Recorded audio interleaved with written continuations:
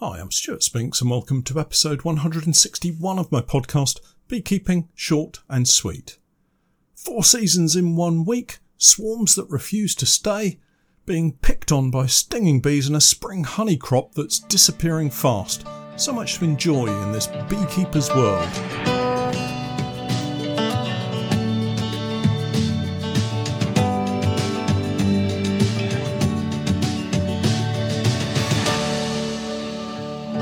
Beekeeping Short and Sweet, a beekeeping podcast for the inquisitive beekeeper with a short attention span. A beekeeper, in fact, just like me. Hello everyone, and welcome back to this week's podcast. They say we're obsessed by the weather. Well, I'm beginning to think I may well be. As a side note, I'm writing this at 5 a.m. and the sun is shining, the skies are blue, there's not a cloud to be seen at the moment, and you'd wonder what all the fuss has been about, but it's been a week of thunderstorms, hailstorms, rain showers, intense heat from late spring sunshine, and a case of dashing over to hives to inspect before dashing back again to the truck to shelter from the sudden and very heavy downpours.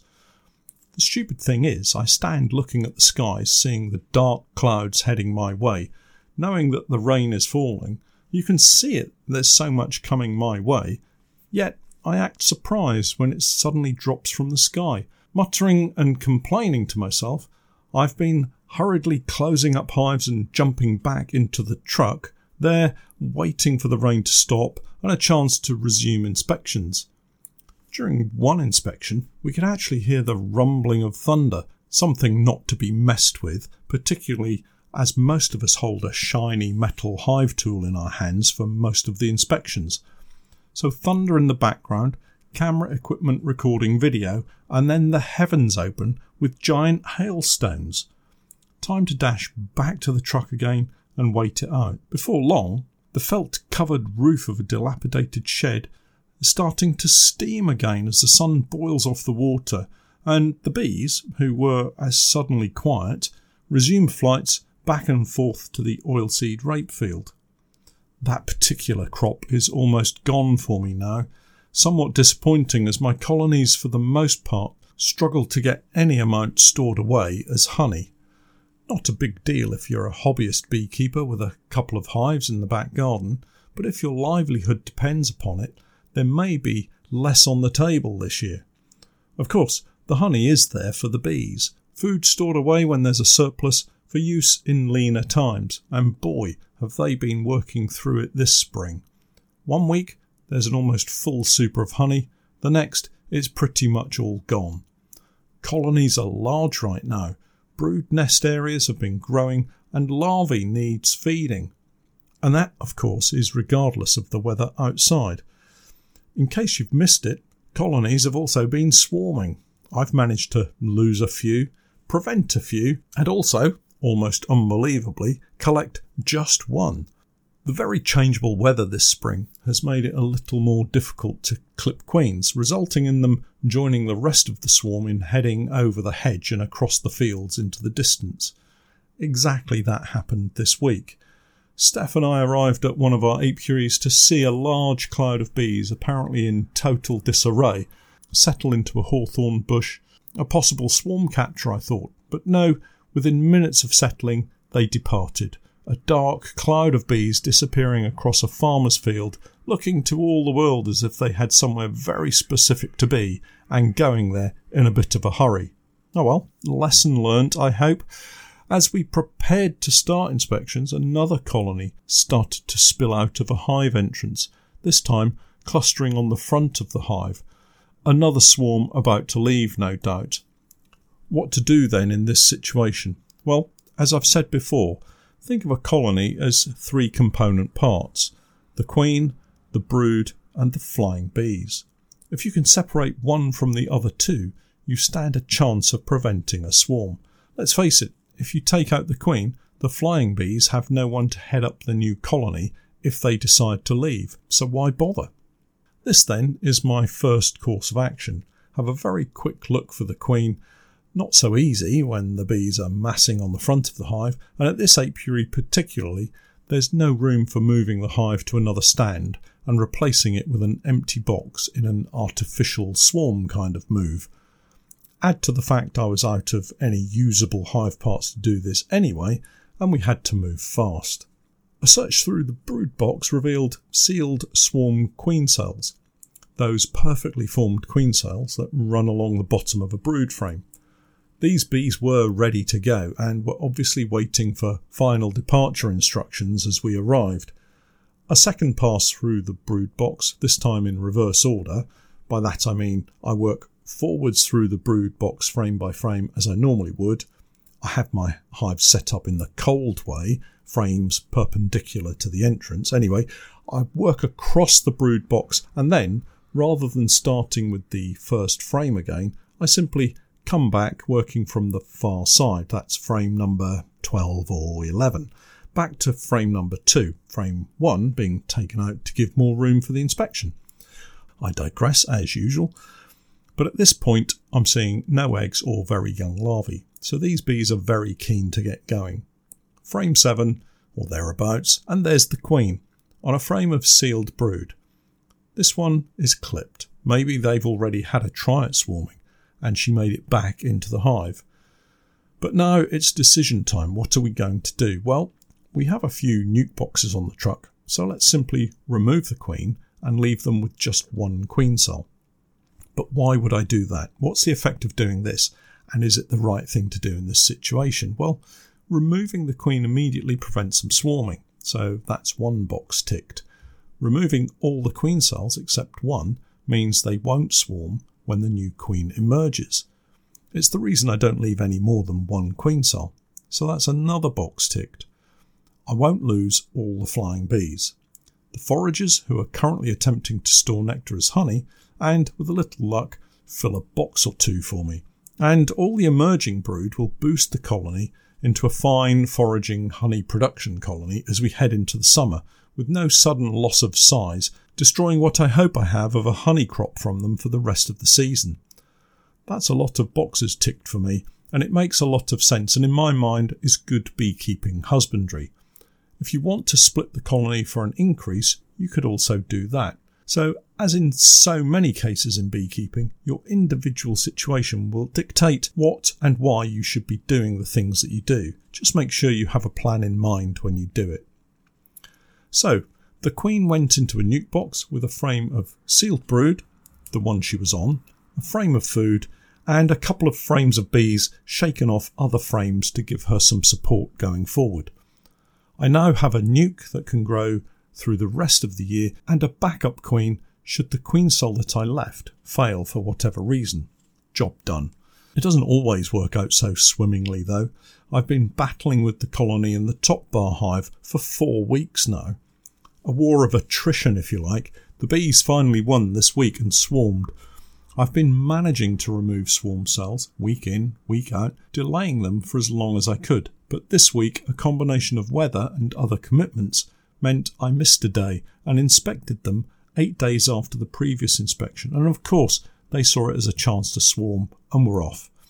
They certainly had enough swarm cells. I lost count after a while, but managed to record a video. So hopefully some kind soul out there will count them up for me and let me know. The upshot was I couldn't find the queen. I'm guessing she's long gone, and I couldn't remember if she was clipped or not, but there certainly seemed to be plenty of bees in the hive, so maybe she was clipped. But the top bars make it quite tricky to inspect without mishandling the comb and seeing it snap off, something I've only done once this season so far, but it's always in the back of my mind when I'm inspecting. This means I don't have the focus or ability to get a really good look at the comb as I would with a standard frame, and more likely to miss seeing the queen. There were some cracking queen cells in the colony though, and I decided it was time to attempt a split, particularly as Pete had so kindly put a raft of entrances in at the sides of the top bar hive body so we could try splitting them. In a long hive, such as a top bar hive, it's a very simple process. Move any number of top bars to either end of the hive, stick a division or follower board in between them, and that's it really. And of course, remembering to remove all but one of the queen cells on either side of the split. The actual split was a little uneven in terms of top bars either side of the division board. I really wanted to see if they would produce a small excess of honey that we could remove, and so I guess I gave the smaller split maybe 4 or 5 top bars. I can't quite remember, so I'll have to update you next time. They had lots of bees, but of course the flying bees will return to the original entrance and rejoin the main colony. So here I'm hoping I've created a new queen in both sides, have a top bar hive split creating 2 colonies, and the addition of a headache, as I'm really not sure what I'll do if both queens successfully emerge, mate and start to lay. We don't have another top bar hive, so perhaps we'll use one of the queens to start off a nuke in a box somewhere and work out how to unite the 2 parts back into one colony. Watch this space, as they say. Moving on, here's a funny topic and one we encountered again this week. I say a funny topic, but it's only really funny if you're the one person that's not on the receiving end. Why do bees sometimes sting one person and not another? Quite a number of years ago, and I think I've mentioned this before, but a number of years ago we were out queen rearing and I had both Steph and my brother along to lend a hand. After a short while of moving boxes, opening hives, checking queen cells and the like, my brother let out a yelp having been stung on the head. A few chuckles and back to work. Another yelp, same person, same location, and another and another. This finally ending in him going rogue, throwing down his tools and heading back to the truck. Steph and I seemingly untouched by the bees. Fast forward, and this week the same thing, only this time it's Steph being stung, pretty much every time she held her hand out to either pick up the smoker or to use the smoker to try and calm some of the bees in the colony. Eventually, and something like 7 or 8 stings later, I was left alone with the smoker to finish off the inspections, totally untouched by the bees. It's really weird, and it doesn't help that the unaffected beekeeper always finds it funny. Obviously it's not funny, and after making my apologies, we resumed inspections at another apiary where the bees were not at all intent on stinging either of us.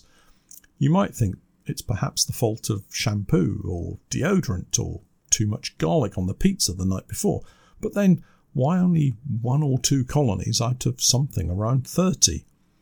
Another of life's little beekeeping mysteries. No doubt I'll fall victim to these colonies in due course, have the smile wiped off my face, and of course be reminded of the time I wasn't quite so sympathetic.